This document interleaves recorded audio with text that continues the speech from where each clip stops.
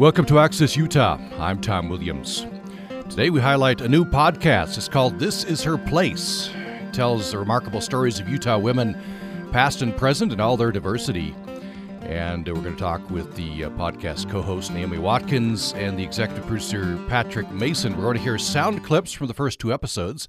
The first two episodes on themes very timely, law enforcement and public health. And those episodes drop, as they say in the business today, become available just a little bit later today. So before we welcome in our guests, we'll give some introductions as well. I want to hear have us hear the trailer to the podcast.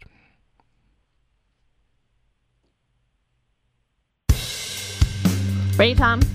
I'm ready. Okay. I'm Naomi Watkins. And I'm Tom Williams. I'm an educator, community builder, and a transplant to Utah by way of California. You're also the co-author of the kids' book, Champions of Change, 25 Women Who Made History. That's true. And I'm a Utah native and host of Utah Public Radio's Access Utah. It turns out that both of us have an interest in stories about Utah women. And there's no better time to highlight these stories than during the year 2020. This year marks 3 anniversaries that impacted women's right to vote. It's the 150th anniversary of Utah women being the first to vote in the U.S. under the same laws as men. It's also the 100th anniversary of the 19th Amendment and the 55th anniversary of the Voting Rights Act. And it's definitely been a rough year, which could make these anniversaries seem insignificant. But it's this legislation that makes it possible for me and other women to make our voices heard at the polls and to make the changes that we need and want. And that's pretty cool. You may have heard the legendary story when Brigham Young arrived with the original Mormon Pioneer Company. He looked out over the Salt Lake Valley and declared, "This is the place." This Is Her Place is a new podcast that tells the diverse stories of amazing women who have lived in Utah's mountains, valleys, and deserts, all proclaiming that this is her place.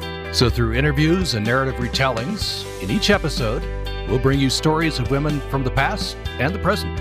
Or as we joke, the dead and the alive. That's right. Our subjects encompass the range of women's lives and experiences, famous and forgotten, rich and poor, believers and skeptics, feminists and traditionalists, from all races and every part of the state. All episodes are centered on a theme: physicians, police officers, healers, educators, artists, activists, entrepreneurs, religious leaders, and more. Women in the Beehive state have never fit into easy stereotypes. This Is Her Place premieres on June 24th. Subscribe now wherever you listen to podcasts.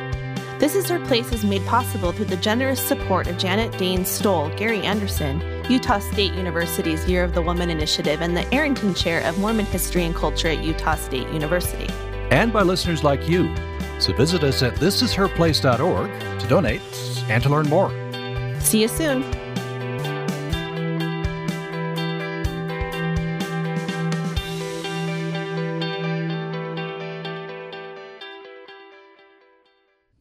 And we'll see you today. The program premieres, the episodes, at least first 2 episodes, premiere today. So we welcome in Naomi Watkins. Welcome to the program. Good morning, Tom. Good morning. So as we heard in the trailer there, you authored Champions of Change, 25 Women Who Made History. You've been a part of Better Days 2020. I guess your day job, you're an expert in teacher education, literacy, pedagogy. That's correct, yes. Very good. Got your PhD from University of Utah, and you're joining us from Salt Lake City. Let's bring in Patrick Mason. Welcome to the program. Good morning. Good morning. Patrick Mason is Leonard J. Arrington Chair of Mormon History and Culture, Associate Professor of History and Religious Studies at Utah State University. Born and raised in Utah, he pursued his graduate studies at University of Notre Dame, held faculty positions at Notre Dame American University in Cairo. By the way, Patrick, I don't know if I've ever talked to you about that. Maybe on another occasion we'll talk about that. Right. And Claremont Graduate University before returning to his native state, and Utah State University in 2019. He's the author of editor of several books, including Mormonism and Violence, The Battles of Zion, and What is Mormonism, A Student's Introduction. So I think first question to you, Patrick. You're executive producer. I think this is your brainchild. What do you hope to accomplish through this podcast? Well, the main thing I want to accomplish is just to diversify and enrich the kinds of stories that people know about Utah and its history. Like you mentioned, I grew up here. I went through public schools here, and so I had Utah history, at least twice, I guess, in junior high and high school. And if you would have asked me to name, more than a few women from Utah history, I'd be hard pressed, even as somebody who's gone on to be a professional historian.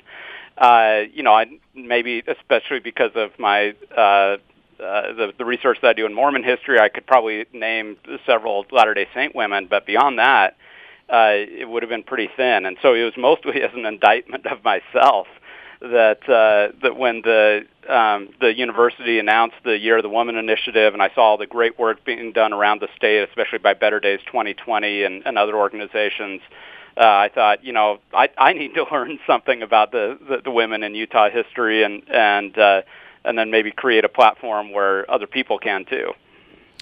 Naomi Watkins, you went to school in California, did you? K through 12? I grew up in California. Grew up in California. Yes. I'm not sure what the curriculum was there in terms of the women that you learned about. Well, I now can say no more Utah women from history than California. I've been hard-pressed to name a woman from California history who's not an actress. Yeah, I guess that would be a kind of a focus, wouldn't it? So, yeah. So, I mean, the issue that Patrick's talking about as far as the curriculum that's taught in schools, I mean, it's not just a Utah issue. It's a nationwide issue. Mm. Now, you've been involved in Better Days 2020, and I don't know if you did study this previous to that. You've gotten to know a lot of women in Utah history. Right.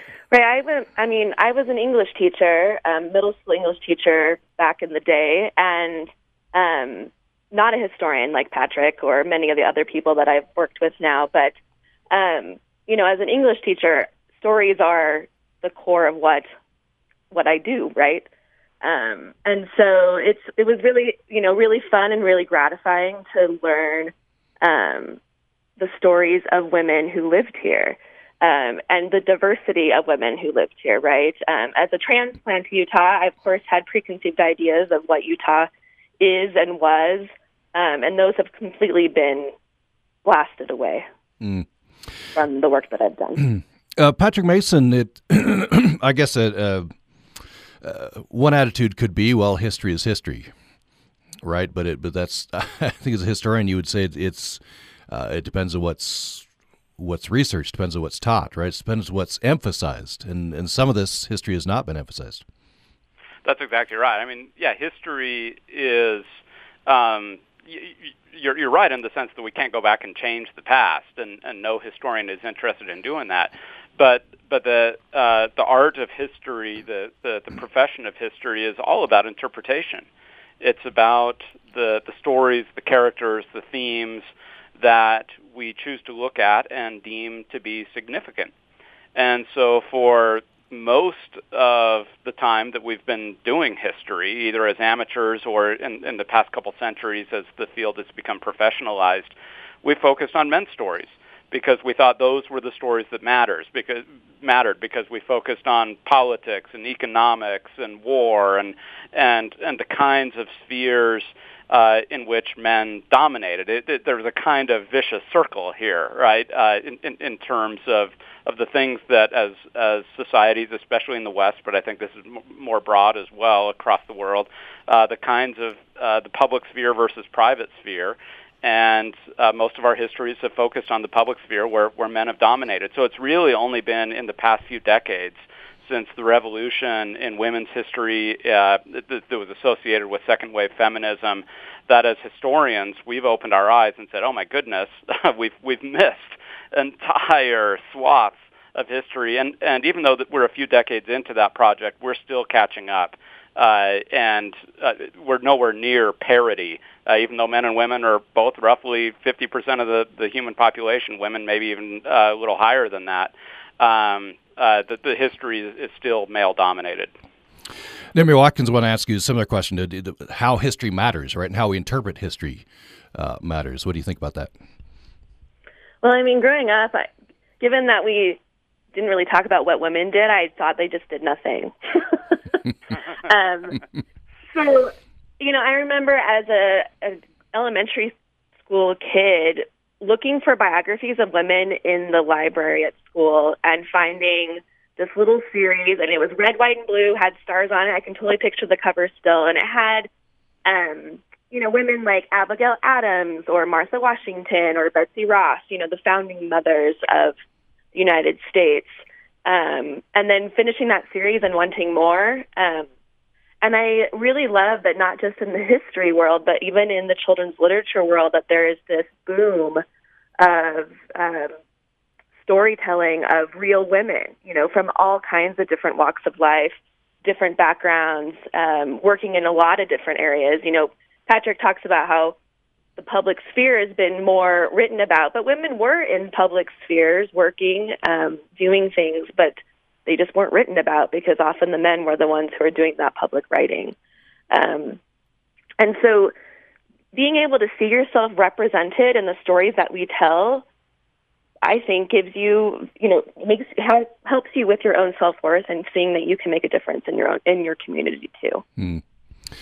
I can't resist going here. I don't want to divert totally from the subject at hand, but it's a very related topic, talking about interpreting history, and who owns history and what's emphasized. So I'll start with Patrick on this. We're having a debate right now, a resurgent debate on monuments. And this gets us into the whole issue of, how people view history. And an object like a monument, right? It can be viewed a very different way by different groups of people.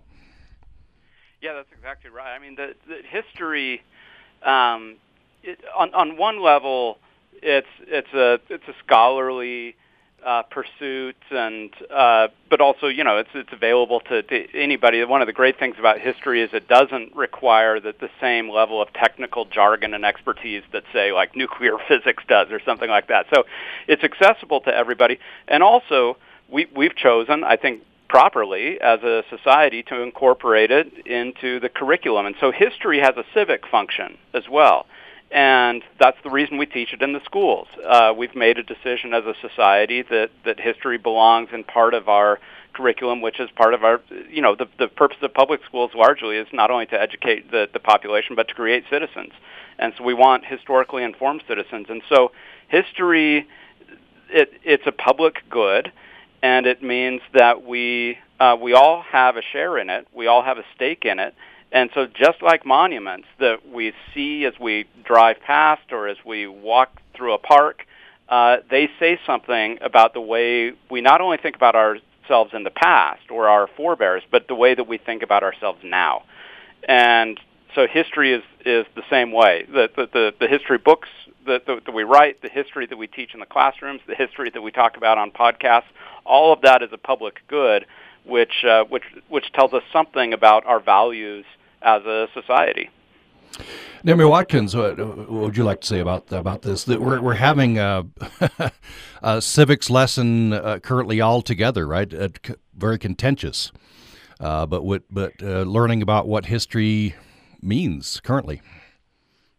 Well, definitely, and definitely a moment to learn that history that we weren't taught. I recently read, and I'm not going to remember the name, of course, of the book, but it was a history of the Native Americans in the United States, written by Native Americans. Right? It was the story and history that they wanted to tell, and I read it and thought I felt so cheated that I hadn't known these stories before.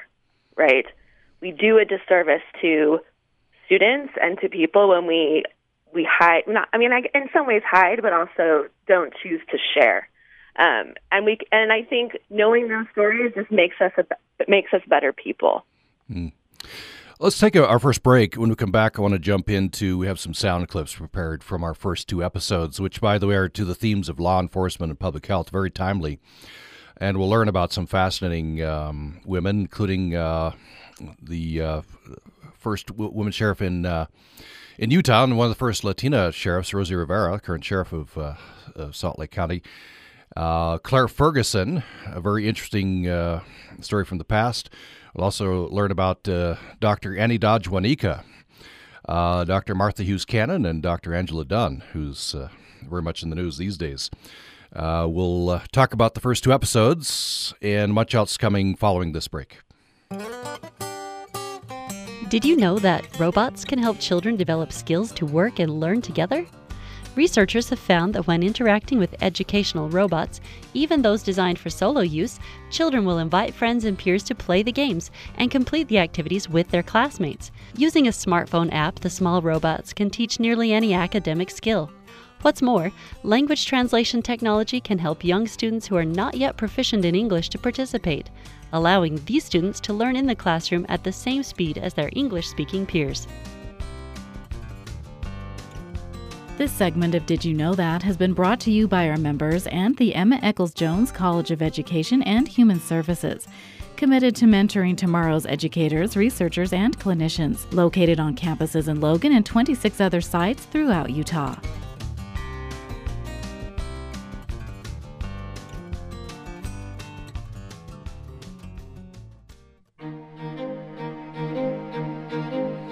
Thanks for listening to Access Utah. We are profiling a new podcast. This Is Her Place is the name of the podcast. You can find out much more by going to thisisherplace.org. And just a little bit later today, the first 2 episodes of the series will drop, as they say. And those treat the themes of law enforcement and public health.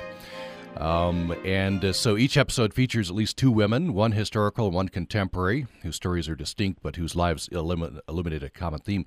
We have with us the executive producer, Patrick Mason, and the co-host, Naomi Watkins. I'm the other co-host. That brings up a question, Patrick Mason.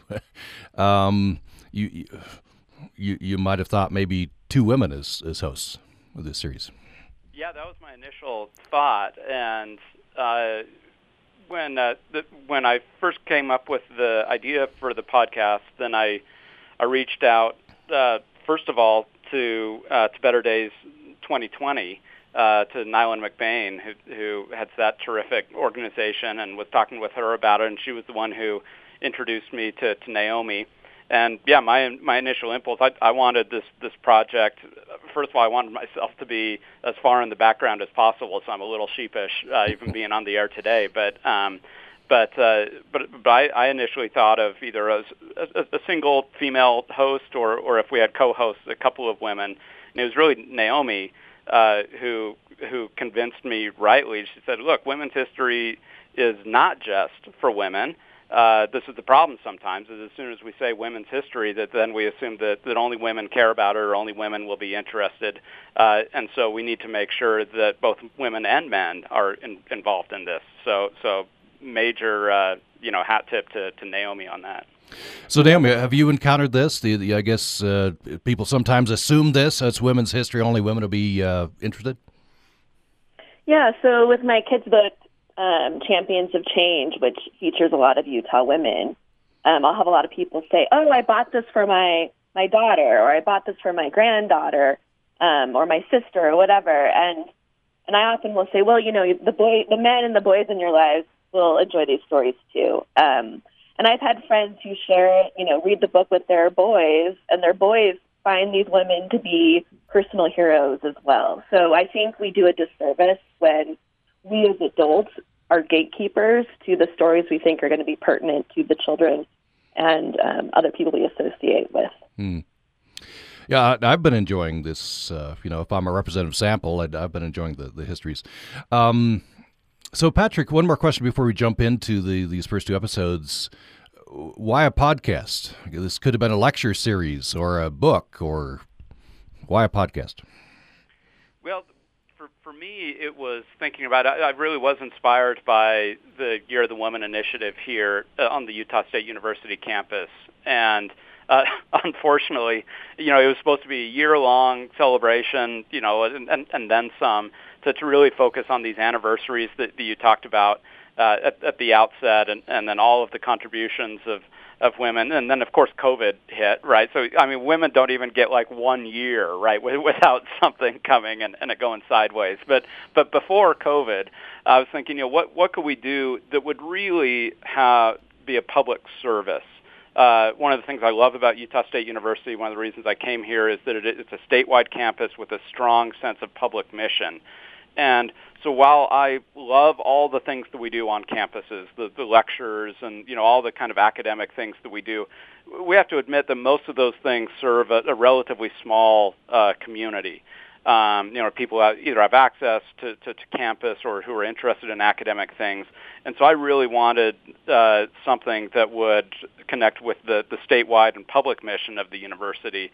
And so a podcast seemed like it. Besides, it seems like everybody has a podcast these days. How hard can it be? We realized quickly that especially the kind of podcast that we wanted to do is a lot more work than certainly I anticipated. I think it's worth it.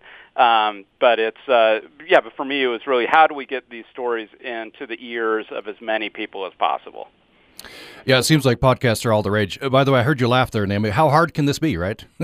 So, we got a great team, but it's you can't just jump in and do a podcast and have it be good. Well, we think this is good. We'd invite you to check out thisisherplace.org and check these out. Let's hear this first clip. This is the opening couple of minutes from the law enforcement episode, the first episode. We're going to hear about an experience that Utah's first female sheriff, Rosie Rivera, had when she was younger. So this is, I'm not sure, this is 410031. I'm not sure how we have this labeled, Emily.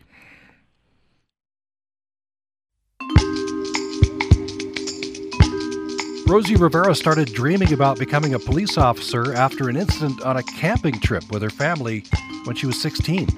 It was a big camping situation where, a lot of relatives showed up, and we had somebody that was in the next camp not following the rules, and the police were called. Rosie Rivera's family called the police to deal with their noisy neighbors. But when the police arrived, they weren't as interested in the neighbors. Instead, they turned their attention to Rosie Rivera's large Hispanic family. And it was the sheriff's office that came out, and, immediately they focused on our campground and my family, and we eventually all got kicked out. And I told my father back then that is not right. We were the ones that were having to call the police because these other folks were not following the rules. They were riding their motorbike right through our camp and just some things like that. And he said, if you don't like it, change it. You have to understand that at the time, he could not do anything. And that's what I was having a hard time with, is why would my father not fight back with the police at the time? Why would he not say, this is unfair? But times were different, and he explained that they would take him to jail. So he couldn't say a thing. And I've always, in my mind, thought, if I'm ever a police officer, I'm not going to treat people that way. It's just wrong. So there's the open from the law enforcement episode. Rosie Rivera has an interesting, by some background on her father that you just heard referenced there. He's a tough ex-Marine, but he knew, at least in those times, he better not push back. Anything Patrick or Naomi would like to say on that the clip? Well, I would say that we're seeing that times are not that different, right, with recent events. So, yeah. Some background, we recorded that episode before the murder of George Floyd, and so it took on a whole different context and meaning when we went to write the episode, because we were writing it in the middle of when the protests were at their height. And so that's interesting, too, thinking about how even current times, very current times, change the way that we see the stories of the past. Yeah, it's very true. We have a comment in that we won't play here that in this episode from Rosie Rivera talking about what it means to be, Utah's first female sheriff, one of the country's first Latina sheriffs in these times, with these protests. Let's hear next a clip with talking about the story of Claire Ferguson. Naomi, you want to give us a thumbnail sketch of Claire Ferguson before we hear this? Sure. Claire is the daughter of Dr. Ellen Ferguson, who was one of the first female physicians in Utah, and Claire becomes one of the first female deputy sheriffs in the United States here, meaning where I am, in Salt Lake. And she's 22 years old. She's a socialite. And it's really an interesting contrast of this very beautiful woman also being a sheriff in 1897. And so let's hear this. In this part of the episode, where you, Naomi, and are talking about stereotypes, how Claire Ferguson was covered in the papers. It's important to note that newspapers, not just in Utah, but across the country, were printing stories about the, quote, bold girl sheriff from Salt Lake City. What a story to tell their readers about the wild, wild West. The story of Claire Ferguson, as told in the papers, also imposed female stereotypes on her. Listen to this excerpt from an article in the Washington Standard. Those things which this darling young lady may be called upon to do as a matter of business would make the average girl shrink in terror. She may have to go out on the trail of fierce brigands and see that they are safely escorted to jail. She may be obliged to use a rifle or revolver now and then to compel the lawbreakers to submit to her will. In fact, the duties of a deputy sheriff are as multifarious as they are dangerous, and Miss Ferguson may be sorry someday that she tackled the situation. The thing is, these newspaper stories are really all we have to go off today to try to understand who Claire Ferguson really was. And there's also some depth there. The Washington Standard article goes on to include a quote from Claire Ferguson that gives a glimpse into her character. Here's Tiffany Green reading what Claire Ferguson said. I know that events may come up at any time, which may place me in dangerous places, but I'm willing to take my chances. Why should I fear more than the men? The duties of the sheriff office must be performed, and if a woman has the proper amount of self-reliance and energy, I cannot see why she should not be perfectly able to carry out her orders as well as a man. So just a bit from episode 1 of This Is Her Place podcast. It's on law enforcement. We've profiled Claire Ferguson and Rosie Rivera. So Naomi Watkins, that last quote has some depth to it. I guess the previous to that, some examples of kind of very surfacey coverage, stereotype coverage from the newspapers. Yeah, definitely. I mean, we know from the newspapers that Claire was very skilled with the revolver. And I love that, why should I fear more than men? Like, being a woman, why should I be more afraid than the men? Let's not assume that men are not afraid, right? And I love that flipping of those gender norms that, are still sometimes alive today. Patrick Mason, as a historian, the sources are the sources, right? But sometimes the sources, I imagine, get in the way, make things more opaque. And how do you get around that? Yeah, I mean, it's almost always the case that we don't have as many sources as we would like, especially when we're trying to recover the stories of quote-unquote ordinary people, not presidents or, people who are very much in the public eye. But this is one of the great things that women's history has done for us, is that it has taught us, in part, to read sources in a different way, to look for sources that we might have otherwise ignored. In fact, I mean, one of the pioneers of this, and one of really the best practitioners of this, is Laurel Thatcher Ulrich, the great historian of early America, Pulitzer Prize winner, and so forth, and who has written, her most recent book was about Mormon women from polygamy, basically throughout polygamy, and she ends that book with the rise of women's political activism here in Utah and achieving suffrage. But Laurel is a great example of a historian who has spun, straw into gold. I mean, sources that other people either hadn't seen or had neglected or thought there was nothing there, and to be able to pull out meaning from these sources to recover the lives of ordinary people, and usually that means women. Naomi Watkins, I just flying blind here. I'm guessing Claire Ferguson has not been in the curriculum. People are not learning about her. When I was doing my work for Better Days 2020, came across her on some. I mean, it's interesting Googling just random things and finding things. It's kind of this rabbit hole that you go down. I feel like I remember thinking, well, I wonder if there were any women in early law enforcement in Utah, and just starting to Google, and that's how I found Claire in some random article, which then led us to dig through those newspapers and finding out more about her. Well, that's the thing. That's a great point, Naomi, is that we don't have the same excuses that we used to. I mean, some of this research used to be really hard and time-intensive, and it still is. Historical research is hard work, but it's so much easier now because of the Internet.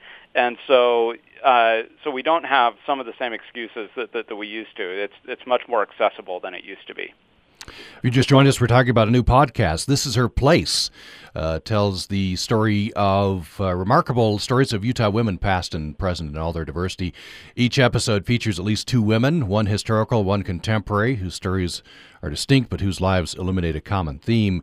Right now we're talking about the very first episode, which will drop just a little bit later today on the website. There's one place you can get it. This is herplace.org.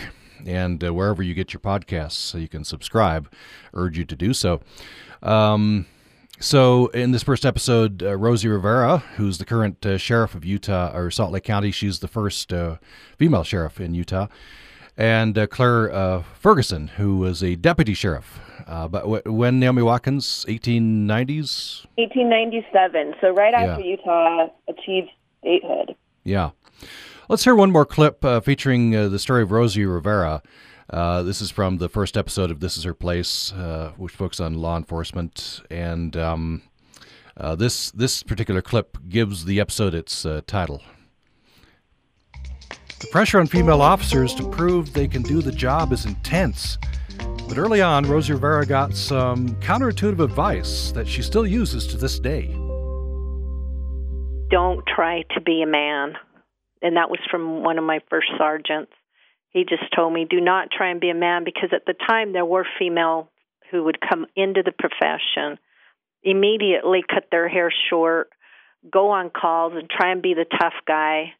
And you can't do that, especially being a female. And, I know that women can communicate very well, especially in stressful situations. And that's what I did, is I learn to use my voice versus trying to be strong and have an ego and be like a man. And it's worked throughout my career. That advice stayed with Rosie Rivera through a lot of, let's just call it what it is, workplace sexism. Like countless women in other fields, she recalls sitting in meetings, sharing an idea, and having it ignored, only to have a man suggest the same idea 10 minutes later and get an enthusiastic response. Now that Rosie Rivera is the sheriff, she said people seem to listen to her more. There's just another little clip from the first episode of This Is Her Place. And that's an interesting. It's good to get perspectives, from across divides, potential divides. Naomi Watkins, as a man, I have not experienced this. Right, saying have you experienced that? I've heard this from many women. Say an idea, it's ignored, and then a man says it, and it's embraced. Oh, of course. I don't know what more to say about it. Yes. Yeah. That's just it. It's taken, and probably every woman I'm guessing, has experienced this. Probably, if they're honest with themselves, yes. Yeah. So it's interesting, the advice that Rosie Rivera got. Don't try to be a man, right? Be yourself. But I imagine that was, many other women going into law enforcement went the other way, because I guess they felt the pressure. Right, and I love that came from a man too, right? Like, he realized that Rosie being Rosie was going to be the best way for her to navigate that world. And we see a lot of articles written to women, telling women how they need to be in order to be better in the workplace, right? Like, don't apologize so much, and don't do this, and don't do that. But I love that man just said, just be who you are. Don't try to be something different. Patrick Mason, do you have a comment on this? Well, I just think, especially if people listen to the whole episode, and I think you get a sense of this from the clips, I can't imagine somebody who is stronger than Rosie Rivera. I mean, talk about strength of character, and some of the situations she's been in as a law enforcement officer. She was in the Metro gang unit, right? And so this is no wilting lily. I mean, she is a very tough cookie. She is very strong, but she has her own kind of strength. And I think that's one of the things that we want to bring out in the podcast is that is that all of these different women that we profile, every one of them is different. Everyone, has a different kind of profile and sense of herself. But these are all very strong people who bring a lot to whatever their chosen field is. Let's take another break. When we come back, I want to play some sound clips from the second episode, which also drops today. By the way, we're talking about the new podcast, This Is Her Place, and you can find it at thisisherplace.org. The second episode is also a very timely topic, public health. And we profiled Dr. Annie Dodge-Wanika, who Naomi Watkins brought us, quote-unquote. I had not been familiar with her, working with the Navajo people. Dr. Martha Hughes Cannon, I think many people are at least vaguely familiar with Dr. Cannon. And, of course, Dr. Angela Dunn, who we see in the news conferences very regularly today with the COVID-19. We'll have much more following this break. As part of Project Resilience, Utah Public Radio and the USU Center for Persons with Disabilities presents the Mental Health and Developmental Disability National Training Center's Crossroads podcast. In Episode 8, Improving Access to Mental Health Services for Young Adults with Intellectual and Developmental Disabilities and Mental Health Needs. Find this and other episodes by going to our website, upr.org, and linking to our Project Resilience programming. On the next Putumayo World Music Hour, we're going mountain climbing. We're exploring some of the musical styles that originate in the higher elevations.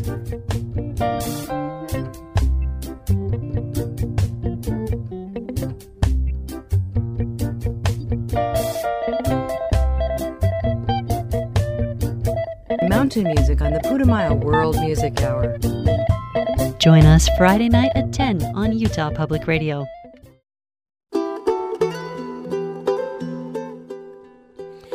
Thanks for listening to Access Utah. We reached our last segment on the subject today, which is a new podcast, which begins today. A little later today, you can hear episodes 1 and 2 by going to the website thisisherplace.org or go wherever you get your podcasts and subscribe to This Is Her Place. And we're talking with the co-host, Naomi Watkins. I'm the other co-host, by the way, and the executive producer, Patrick Mason.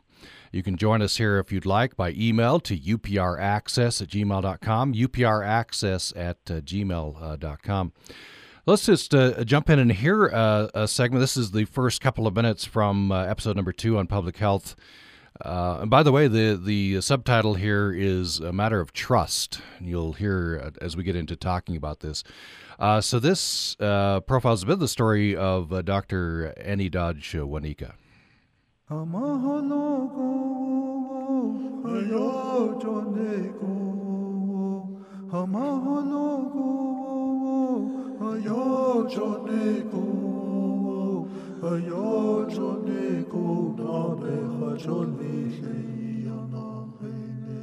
the 1950s, tuberculosis rates had plummeted across most of the United States. But the disease still ravaged Native American communities, and Dr. Annie Dodge-Wanika was on a mission to change that.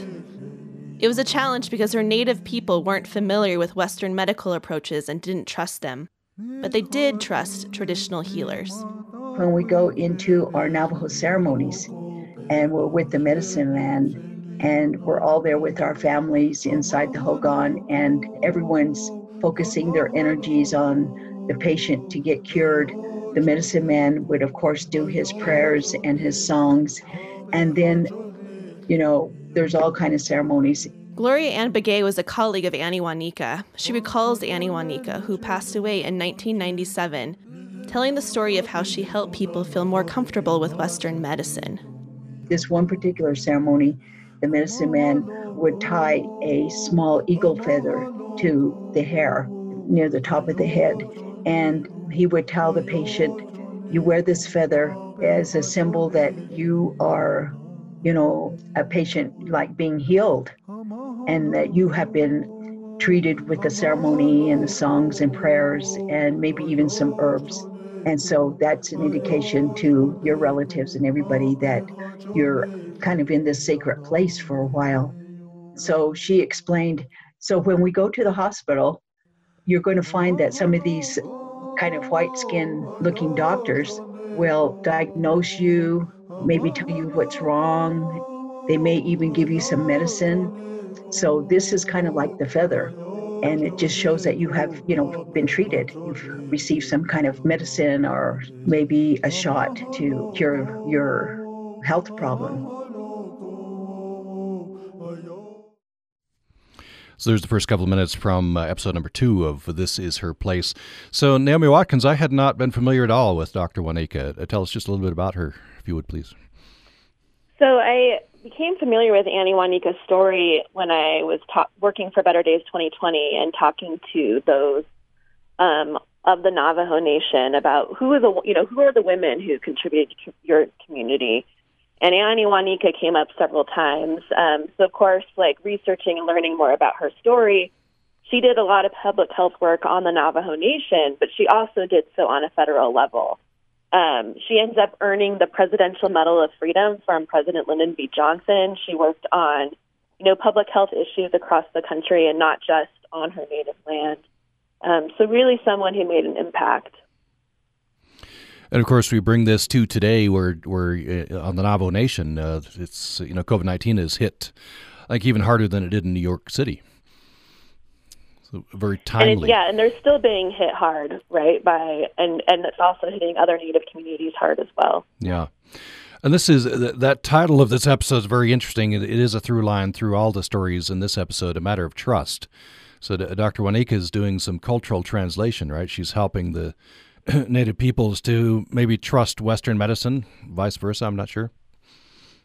Yeah, she was definitely known as a bridge builder, not just in the ways that she taught her people, but she also was a master of the Navajo and English languages. She makes this medical dictionary to translate English medical terms into Navajo so that they're better able to communicate and to understand what's happening. And I love the genius of that. Mm. Patrick Mason, I don't know if you, like me, had been unfamiliar with Annie Dodge Juanica? Oh, yeah. Never heard of her, and it's just such a fascinating story. And while listening to that clip, I have to give a shout-out. I think it sounds so great, and I have to give a shout-out to the other members of our team. So Dorothy Abrahams is our audio engineer and producer. So she lives in New York.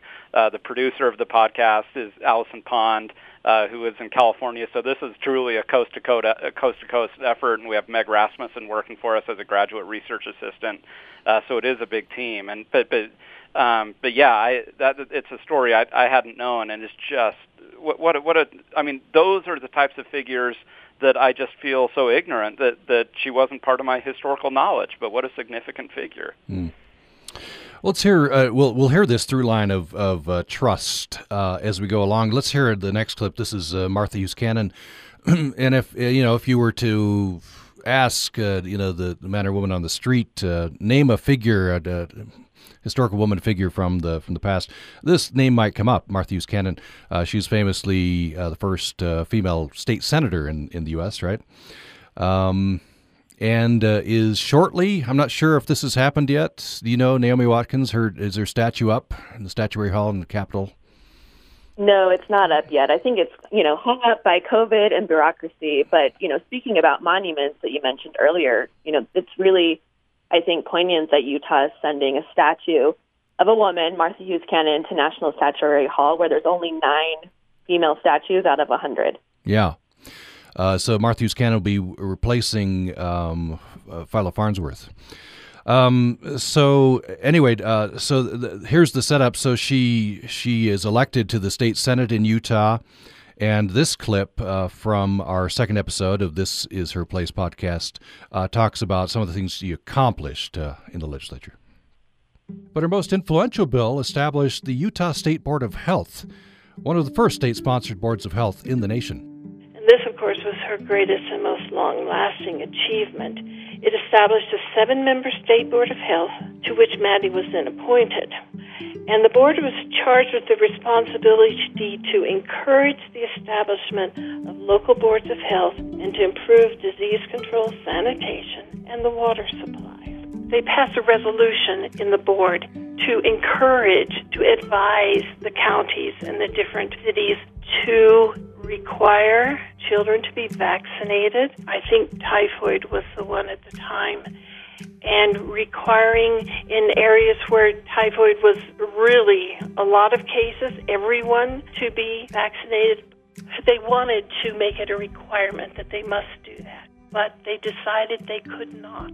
They weren't sure they had the authority to tell the counties and cities what they had to do. And furthermore, they said if we were to make it a law that everyone had to be vaccinated, there would probably be basically riots against it because, of course, vaccinations were new. And this was at the very beginning of the State Board of Health being established. They knew that that was going to be a difficulty. And so they backpedaled and said, we advise it.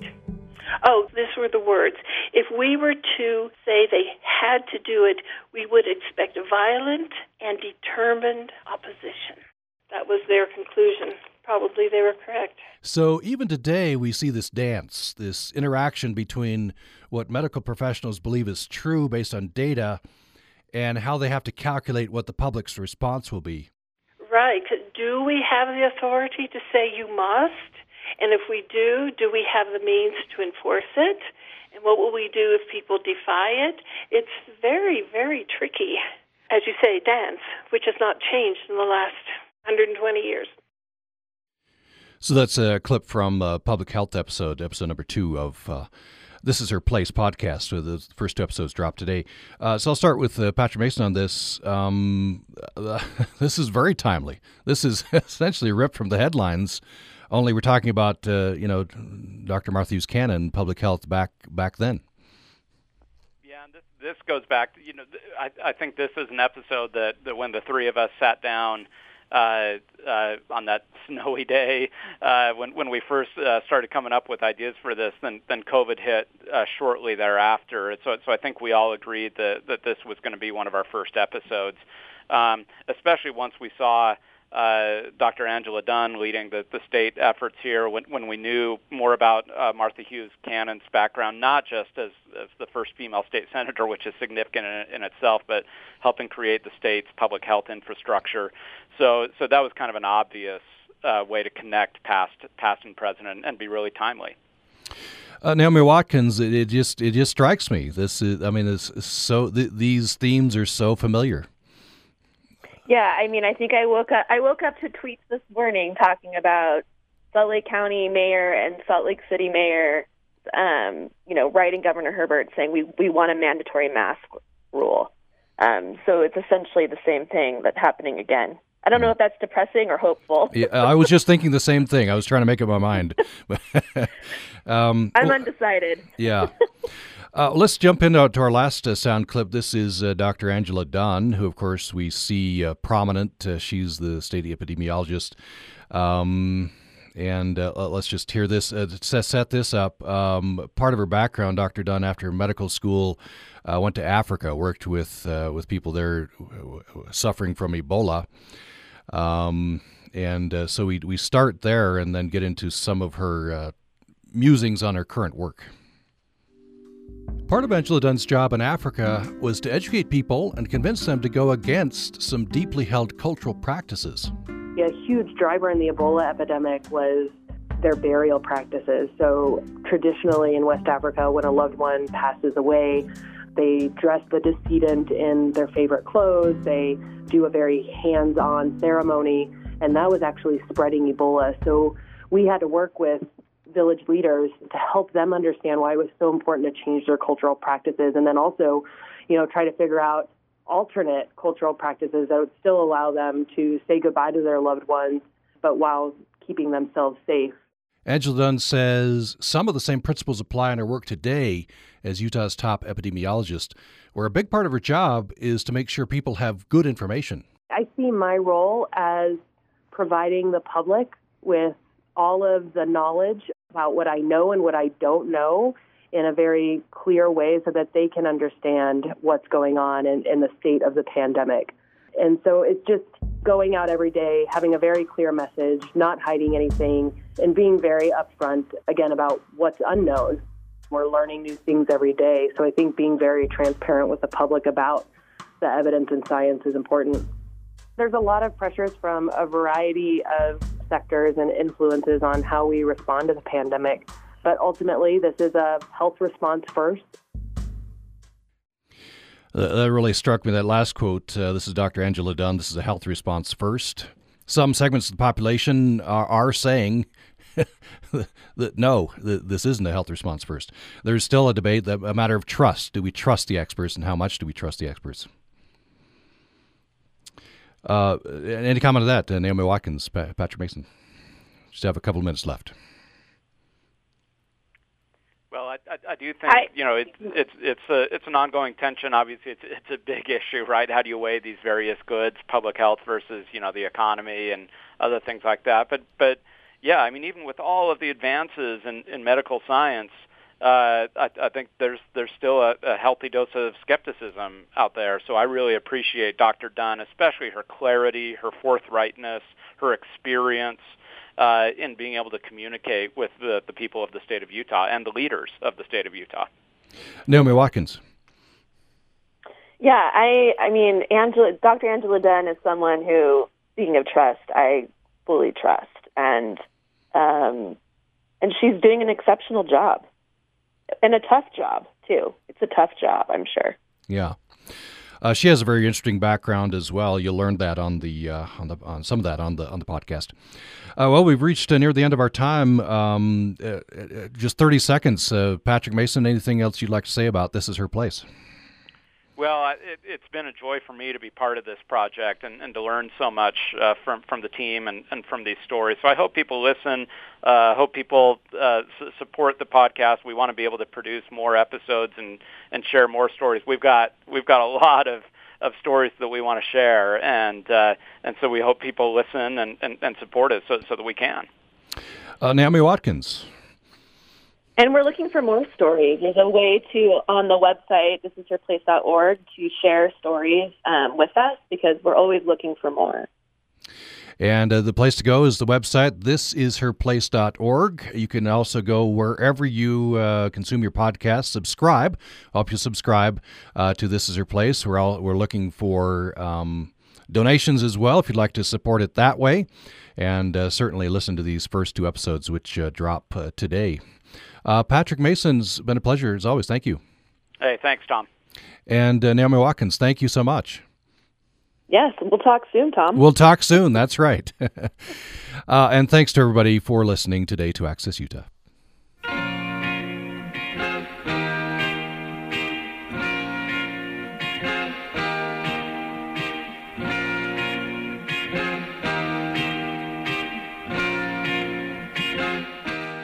This is Utah Public Radio, a statewide service of Utah State University and the College of Humanities and Social Sciences. KUSR Logan, KUSK Vernal, KUSL Richfield, KUST Moab, KCEU Price, KUSU FM Logan, also heard and streaming online at upr.org. Join us here on Utah Public Radio throughout the week for Utah State University Extension's Ask an Expert, featuring timely information from raising your own backyard chickens to keeping our waterways clean and tips promoting mental wellness at work. If you've missed the latest segment for the week, you can find all the Ask an Expert features on our website, upr.org, and on our UPR app.